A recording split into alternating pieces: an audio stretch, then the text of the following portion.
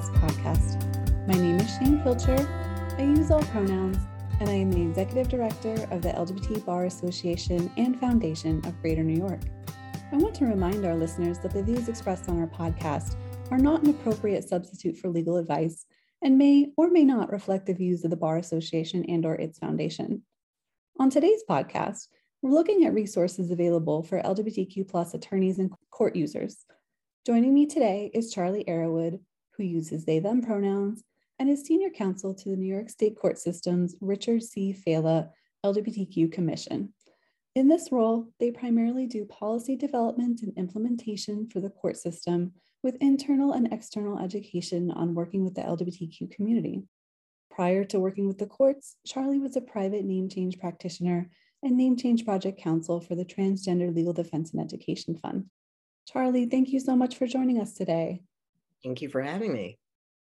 So before we jump in, for those of our listeners at home that might not be familiar with the commission, can you tell us a little bit more about the Richard C. Fela Commission?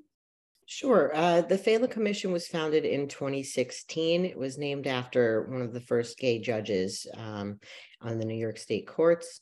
And it was founded to promote equal and equitable access to the courts and participation in the courts for LGBTQ people.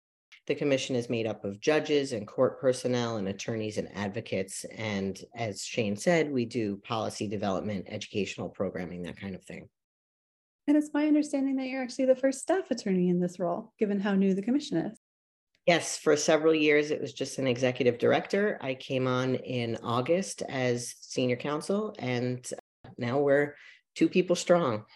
Well, how exciting. And I'd be remiss if I didn't note the strong ties between our Bar Association and the commission. The executive director you speak of was our former podcast host and former executive director, the wonderful Matt Skinner. Yes. Sounds like the commission is a pretty young organization, but in what ways have you seen the New York State court system serve as a leader to ensure fairness for LGBTQ+ people?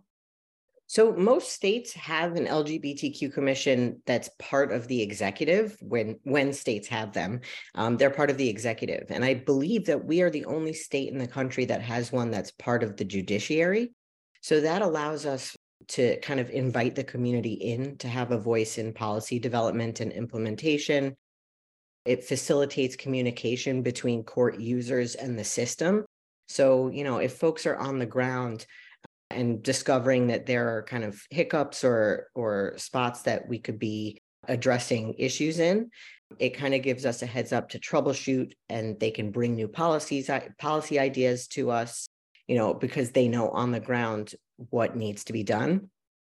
New York State also has, as part of its attorney rules of professional conduct and judicial rules of conduct, a prohibition against discrimination based on sexual orientation and gender identity or expression. So we're kind of at the forefront there.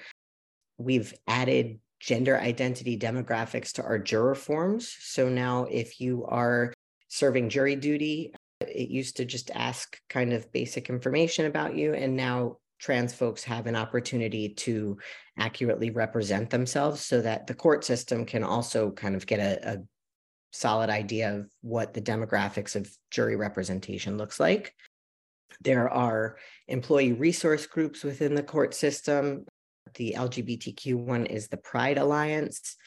We've got policy and programming collaboration with the different commissions within the court system. So the Williams Commission, which is the Commission on Racial Equity in the courts, the Office of Diversity and Inclusion, other affinity groups. And we recently released a bench card for working with LGBTQ court users. So that gives judges kind of terminology and best practices on the bench so that if they have someone in front of them, they know how they can make their courtroom more equitable and affirming. And there's been bathroom signage put up across the court system, letting folks know that even if there is no gender neutral restroom, you are able to use the bathroom that accords with your gender identity. And we've been kind of auditing that to make sure that that signage is up. We've got bathroom signage up across the court system to make sure that folks know that they are allowed to use the restroom that accords with their gender identity. And that right is protected. My goodness, that's a lot of different threads to pull on. So I look forward to developing those ideas throughout our conversation. I will say, while it's glad to hear folks are going to be better counted, I can't say I'm in any particular hurry to serve on jury duty again. I have always wanted jury duty and I never get it. And one day I will. And now I'll be able to check off the right box. And I'll continue to look for reasons to try not to have to serve, but also checking off the correct box. Okay. It's important to know who they dismiss also. True. That's true. That is very true, especially in the criminal context. Mm. So I know we're going to come back to kind of some of the boots on the ground stuff, right? Like what it looks like if things don't go well in court for either the attorneys or their clients. But I want to kind of dig a little bit deeper on some of the policy work that you're talking about. What policy or programming would you like to see the commission take on this year? The commission has already done so much, and you included in many of those roles. Yeah. So in the next year or so, we're going to be working on a transition policy for when folks transition on the job within the court system. And that basically sets out some expectations and conversations that need to happen when a person transitions. So lets supervisors know what to do and what steps need to be taken. And then it also gives the employee the security of knowing, that they have a little bit of control over how their information is disclosed and how they are going to most, be comfortable transitioning on the job. We're still doing a lot of education on the Gender Recognition Act and implementation around that. So making sure that judges and clerks are aware of the importance of sealing the record. And, even though we're a unified court system, we do things a little bit differently in every county and every court. So we're going to be doing a lot of education to make sure that, when someone asks for something to be sealed or wants to file anonymously, particularly in the name change context, that the clerks and everyone kind of knows how to go about that and make sure that, it's not accessible to a data scraping company that's going to, look at all the court records and index numbers and all that and be able to get that information. So coming up with kind of a more unified policy around anonymously filing and sealing for name changes is also a big one that we're going to be working on in the next couple of months. Could you tell us a little bit more? I don't want to lose this point. It's an important point. Could you tell us a little bit more about the current challenges that are existing there with the data scraping companies online, the web crawlers, if you will, that are picking up parts of these cases? Yeah, so if you file outside of New York City, you e-file if you're an attorney, and those records are presumptively public because they're court records. And so even if a judge ultimately seals that case, if the person has asked for the file to be sealed, there is a period of time where it is actually still public before it gets sealed. So the scraping companies come through and just pick up, docket numbers from A to B, and that includes things that ultimately get sealed. And if you are aware of it, you can go to them after the fact with your order saying this record should be sealed, and they will take it down eventually, but it's already been put on the internet. So it's possible that other places could have grabbed it from them, even if it's no longer on the court website, even if they ultimately take it down. So that safety risk is still there, even when the court grants the relief of sealing. So just making sure we catch it before it goes public at all. That sounds like that's going to be a tricky project, especially as you rightly point out, each county seems to do things a little bit differently outside of the 5 boroughs and even within the 5 boroughs. Yes. Yeah. Well, all very exciting work. I know you mentioned the bench card. Can we take a few minutes to kind of talk about the bench card? That was something I was heavily involved in working on as well with the 9th Judicial District Access to Justice Subcommittee. First of all, I know some people are in court more than others, right? There's transactional attorneys. So let's kind of start at 101. What are these bench cards? What is the purpose of any bench card, a bench card? And then let's talk about why this particular one was necessary. Yeah, a bench card just basically gives the judge some basic information right in front of their face as they are presiding. And, so they don't have to go look something up or stop the presses to figure something out. So this particular bench card includes some terminology around LGBTQ identity. It includes some best practices, how to use certain pronouns, how to ask people their information, what to do kind of if there's an issue around this stuff. Yeah. So kind of a cheat sheet, if you will. Yes. Yeah. That is exactly. Perfect. Okay. And it sounds like, if I remember correctly, OCA blessed this to be released into the larger court system around October of 2022. Yes. Great. So all of our judges should have gotten it at this point. If you are a judge and you're listening and you haven't gotten it, please reach out to us and we will make sure you get one. Are there other policy challenges you continue to see in the court system? Yeah, not so much a policy challenge, but I mean, technically, I guess it would be. Just increasing representation is really important to us in the legal profession, in the courts.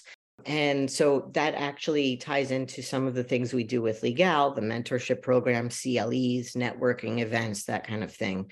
Just, we work a lot with law schools, educating students on what it's like to be an LGBTQ attorney or what it's like to be LGBTQ in the courts, making sure they kind of know what their options are, because a lot of people, myself included, you go to law school, you think of a very specific, this is what a lawyer does, these are my options.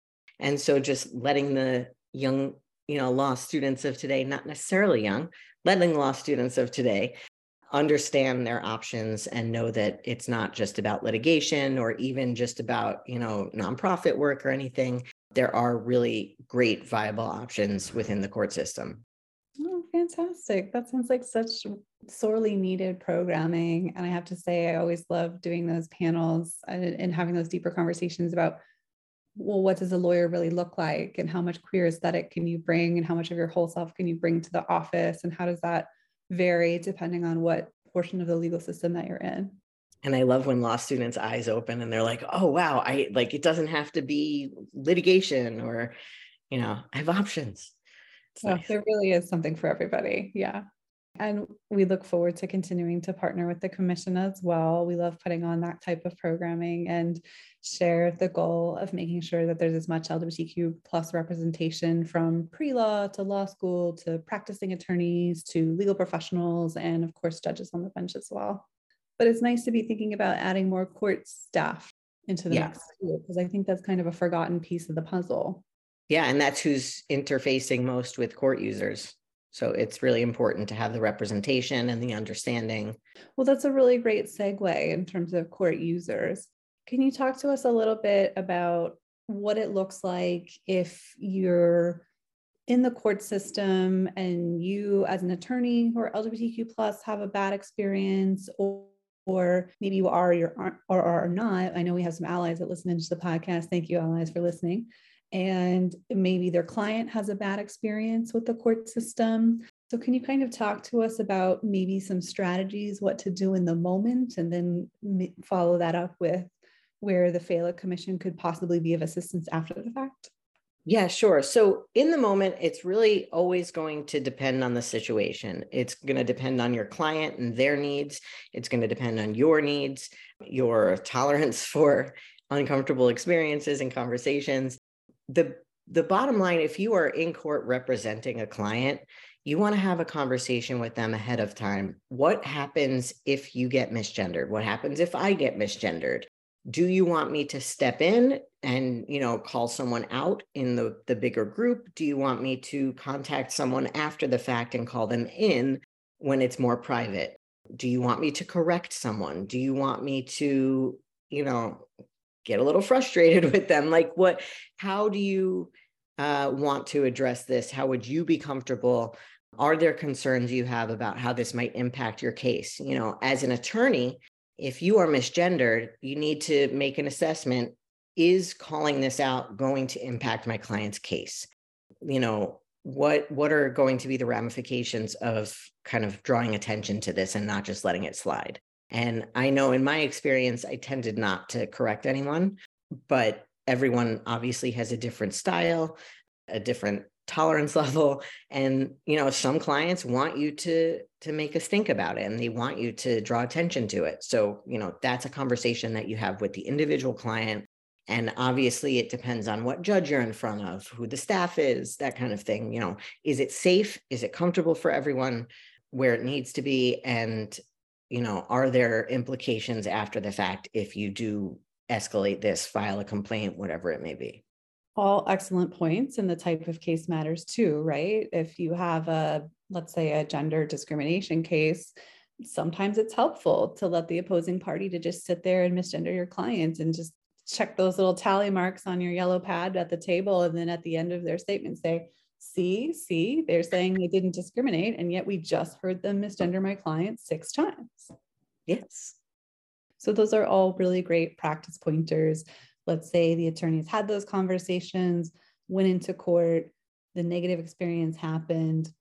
Now what? So you have a few different options. There are rules of professional conduct for attorneys and judges that require or that prohibit discrimination based on sexual orientation, gender identity, gender expression.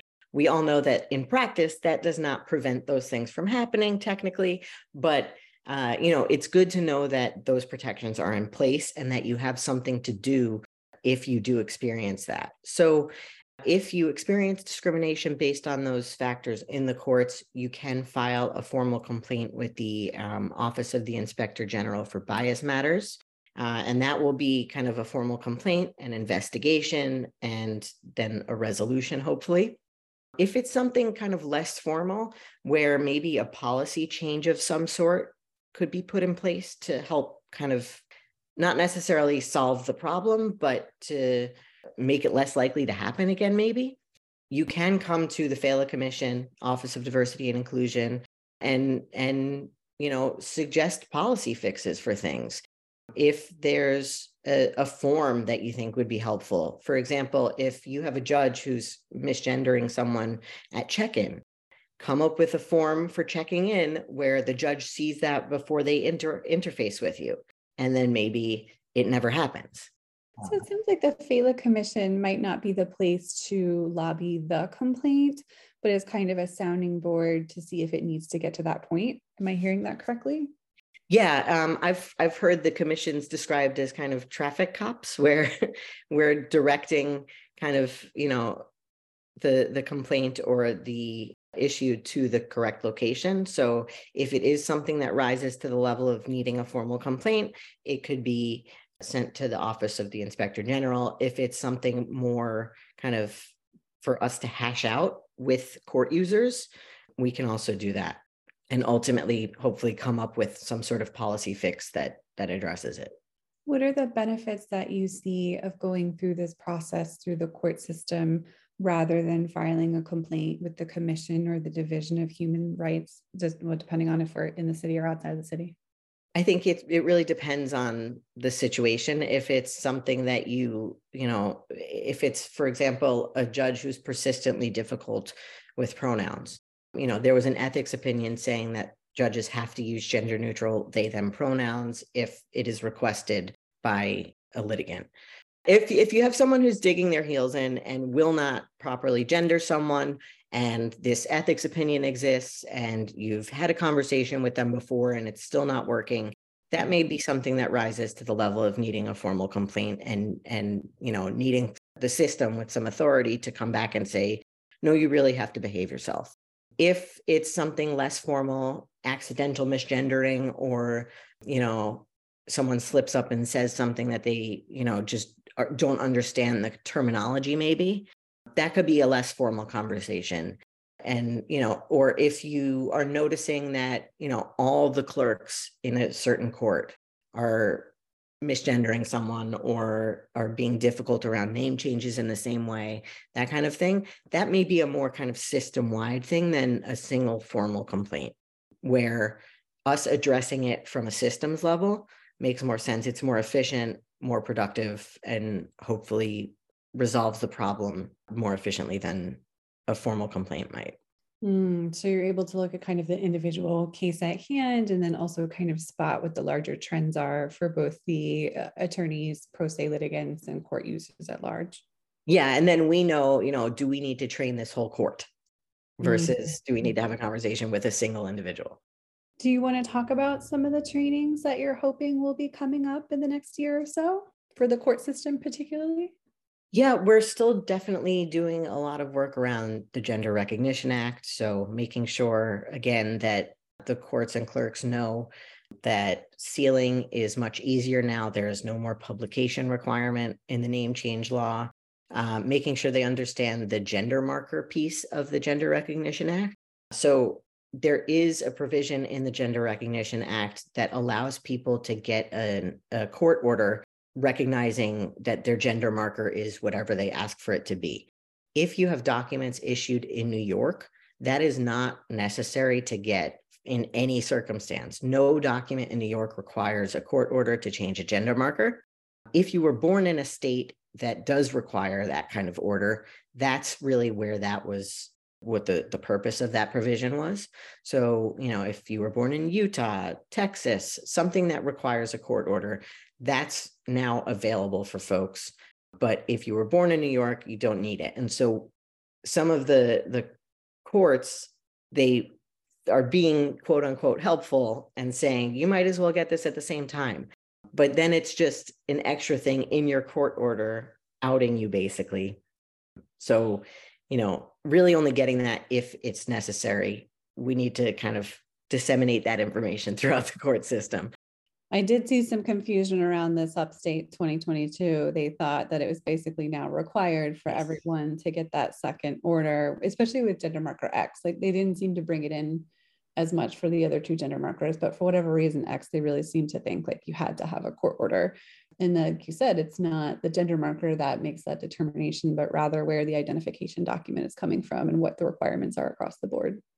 Yeah, and we actually were very explicit in the Gender Recognition Act that you cannot require a court order to change a New York issued document. So whatever the gender marker is, that should not be required if you are changing a driver's license issued in New York, a birth certificate from New York State or New York City, any sort of benefits documentation. That's all done by self-attestation now, which you just check off the appropriate box. It'll be exciting when the GRA is old enough to kind of start generating meaningful statistics in terms of how many people took advantage of the additional protections that were added. Yeah, and we're starting to look at the sealing numbers already.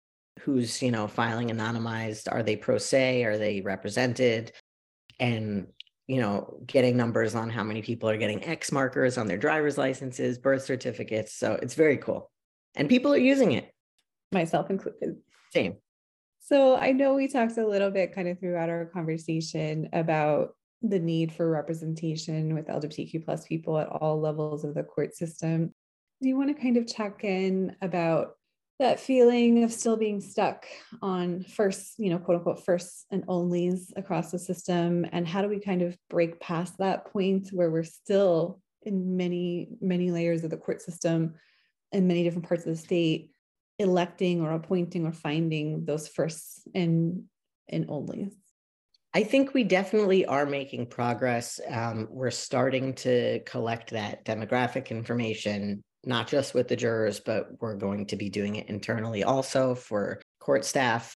And I think a lot of people are just quietly, slowly getting in there and doing their thing and are not necessarily coming from activism or anything like that. So there are LGBTQ people who are just quietly in the court system, but I think our numbers are increasing. And we do have some demographic markers where, we've collected them over the past few years, and we are seeing that there is a slight uptick.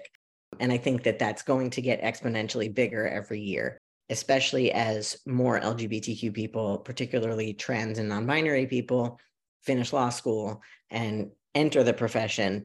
That number is just, I see it in my circles, even just the law students. And it's there are a lot more of us than there were when I was in law school in 2010. It is very heartwarming. Yeah. And they all want to do different sorts of work, which is very cool because we need to be everywhere. As they should. I mean, it's not like everyone has to go to Lambda, right? It's not like everyone has to go to the ACLU. There's still value in being a friendly and affirming face if you just want to do family law. If your heart sings to you that you just want to do trust and estates, or you just want to do family law, or you want to do bankruptcy, whatever it is you want to do, there's value there to know that there's a safe spot, a safe harbor for folks to come to when they're going through really tough things in their life. Yep. And trans people need wills, especially. And, Especially. Trans people file for bankruptcy. Trans people use every, sort of law that there is. And so having folks, particularly in areas where there aren't a lot of LGBTQ practitioners, having a friendly face in a super clinical corporate environment can be very helpful. So, and I think it kind of speaks to the issue too of how much distrust there still is among the LGBTQ plus community for the court system, especially. So do you consider, having the law students go out into the world in all of these different areas of law kind of to be a complementary approach to add credibility and trust into these systems in addition to all the policy work that you're doing with FALA? Yeah, definitely. I think the more of us everywhere, the better, because we're also able to form bonds and relationships with each other inside and outside the system. So, I came from advocacy world, and now I have those ties to advocates who know on the ground what needs to be done, people who are representing individual clients, direct services folks. And so having people both inside and outside allows us to work cohesively to kind of best problem solve in a lot of these circumstances. And I think it makes a difference to court users. They see when something works the way it's supposed to work. We're a group of people who's used to maybe being treated poorly, not getting full equity, not getting full access. And so we do take note when things work out pleasantly. When someone gets their name changed without a hitch, they're like, oh, that was actually nice. Like, I now trust the court system because I was respected by a judge, or I was respected by a clerk, or whatever it is. And that makes a huge difference. And the tone is set immediately, right? When you walk through the door, it's you've already kind of formed an impression about what you think the court system is like and how this is going to work for you before you've even seen the judge. Yeah, definitely. I used to give out instructions for filing on your own, and it was down to the, minutia, like when you walk into this room, sign in before you try to talk to someone, because it's just going to be a more pleasant experience if you do that. And everyone was like, oh yeah, that would have, they were frustrated with the person who didn't sign in. And so now, like, that was just seamless and pleasant. And, that happens when you're visibly queer. Even if it's unintentional, it happens out in the world. And so having all the tools that you need to know what to expect, maybe bring a friend, have some canned responses if you think someone's going to give you a problem, just so you know what to expect and you're kind of able to turn it on rather than panic. The self-advocacy can certainly be exhausting at times, but it is better to go in prepared than caught off guard. So any additional thoughts about how folks are being counted within the system, particularly non-binary people, because this is such a new data point that's being gathered? Yeah, so the federal government doesn't yet ask for those numbers. And so, the court system is required to report certain demographic information to the federal government. And so there's a figuring out how to collect the information that we want, which includes this, versus just the information that the federal government needs. So that is something that we will be working on in the next year. And hopefully we're fully counted and represented, and we have a better understanding of kind of what the numbers look like throughout the system and throughout the legal profession. Well, I have to say, sometimes with the podcast, it can be a little doom and gloom, not gonna lie. It's been a tough year, and that doesn't seem to be tapering off anytime soon. So it's been lovely to kind of hear about all of these really positive updates within the court system and where New York has so many strengths, both in the city and the state. Are there any challenges that we haven't addressed at this point that you want to make sure that we bring to the table today? I think The two are really the unified court system thing, where we want to make sure that everyone's on the same page, and, just increasing representation in the legal profession and making sure that folks know that there are options out there. The court system is made up of individuals, and the legal profession is made up of individuals. And so there will always be things that come up, whatever rules exist, whatever guidelines, people make mistakes, people say things, people have opinions. And so just having an understanding of what your options are when you're in a situation that you feel needs to be escalated, the FALA Commission, you can always reach out to us, even if we don't ultimately end up handling a situation. We can point you in the right direction. We can discuss policy ideas to avoid those sorts of things from happening again. So we want to be in communication with the public. Are those conversations able to remain confidential at any point? Yeah, anything you report to us can be confidential. What's the best way for folks who might need to work with the commission to get in touch? The commission's email address is lgbtqcommission@nycourts.gov. Perfect. So it sounds like that's a pretty accessible resource. At the top of the hour and kind of throughout our conversation, you've chatted about a number of different coalitions that FALA is involved with. Are there any partnerships that you're hoping to continue to build on this year? Yeah, we definitely want to build our relationships with the law schools. We've done for years, we've gone and spoken to outlaws groups and Stonewall groups, but really kind of branching out there and building more robust relationships with particularly upstate schools, and then the Long Island schools as well. And you spoke about the Williams Commission, I believe, as well? Yeah, the Williams Commission is the Racial Equity Commission for the court system. It's been around about 30 years, and they do incredible programming. They've done programs up in Buffalo about the Raise the Age law. They do a lot of stuff. It's really, you should check them out. I would echo that plug, certainly. Well, it sounds like 2023 is really shaping up to be an exciting year for FALA. Yeah, we're going to be busy. And now we've got 2 people. So we're really going to be able to exponentially increase our efforts. Well, you've doubled in size, and we're so glad to have you. We're very glad to continue to be a partner in working on addressing inequities within the court system. And any final parting thoughts for our listeners before I let you go today? I am always excited to hear what folks have to say and what their experiences are like. So please do reach out if you want to share something about a court experience, or if you have ideas. I'm always happy to brainstorm and throw things around. Sounds great.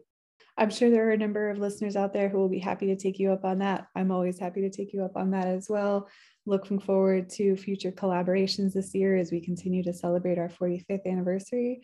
Charlie, thank you so much for joining us today. As I've said, we often don't have this much good news on the podcast, so this has really been a breath of fresh air. I'm glad to hear that. Thank you so much for having me. And as always, thank you to our listeners. Please continue to like, share, and find us on iTunes, Spotify, Podbean, or wherever you listen to your favorite podcasts.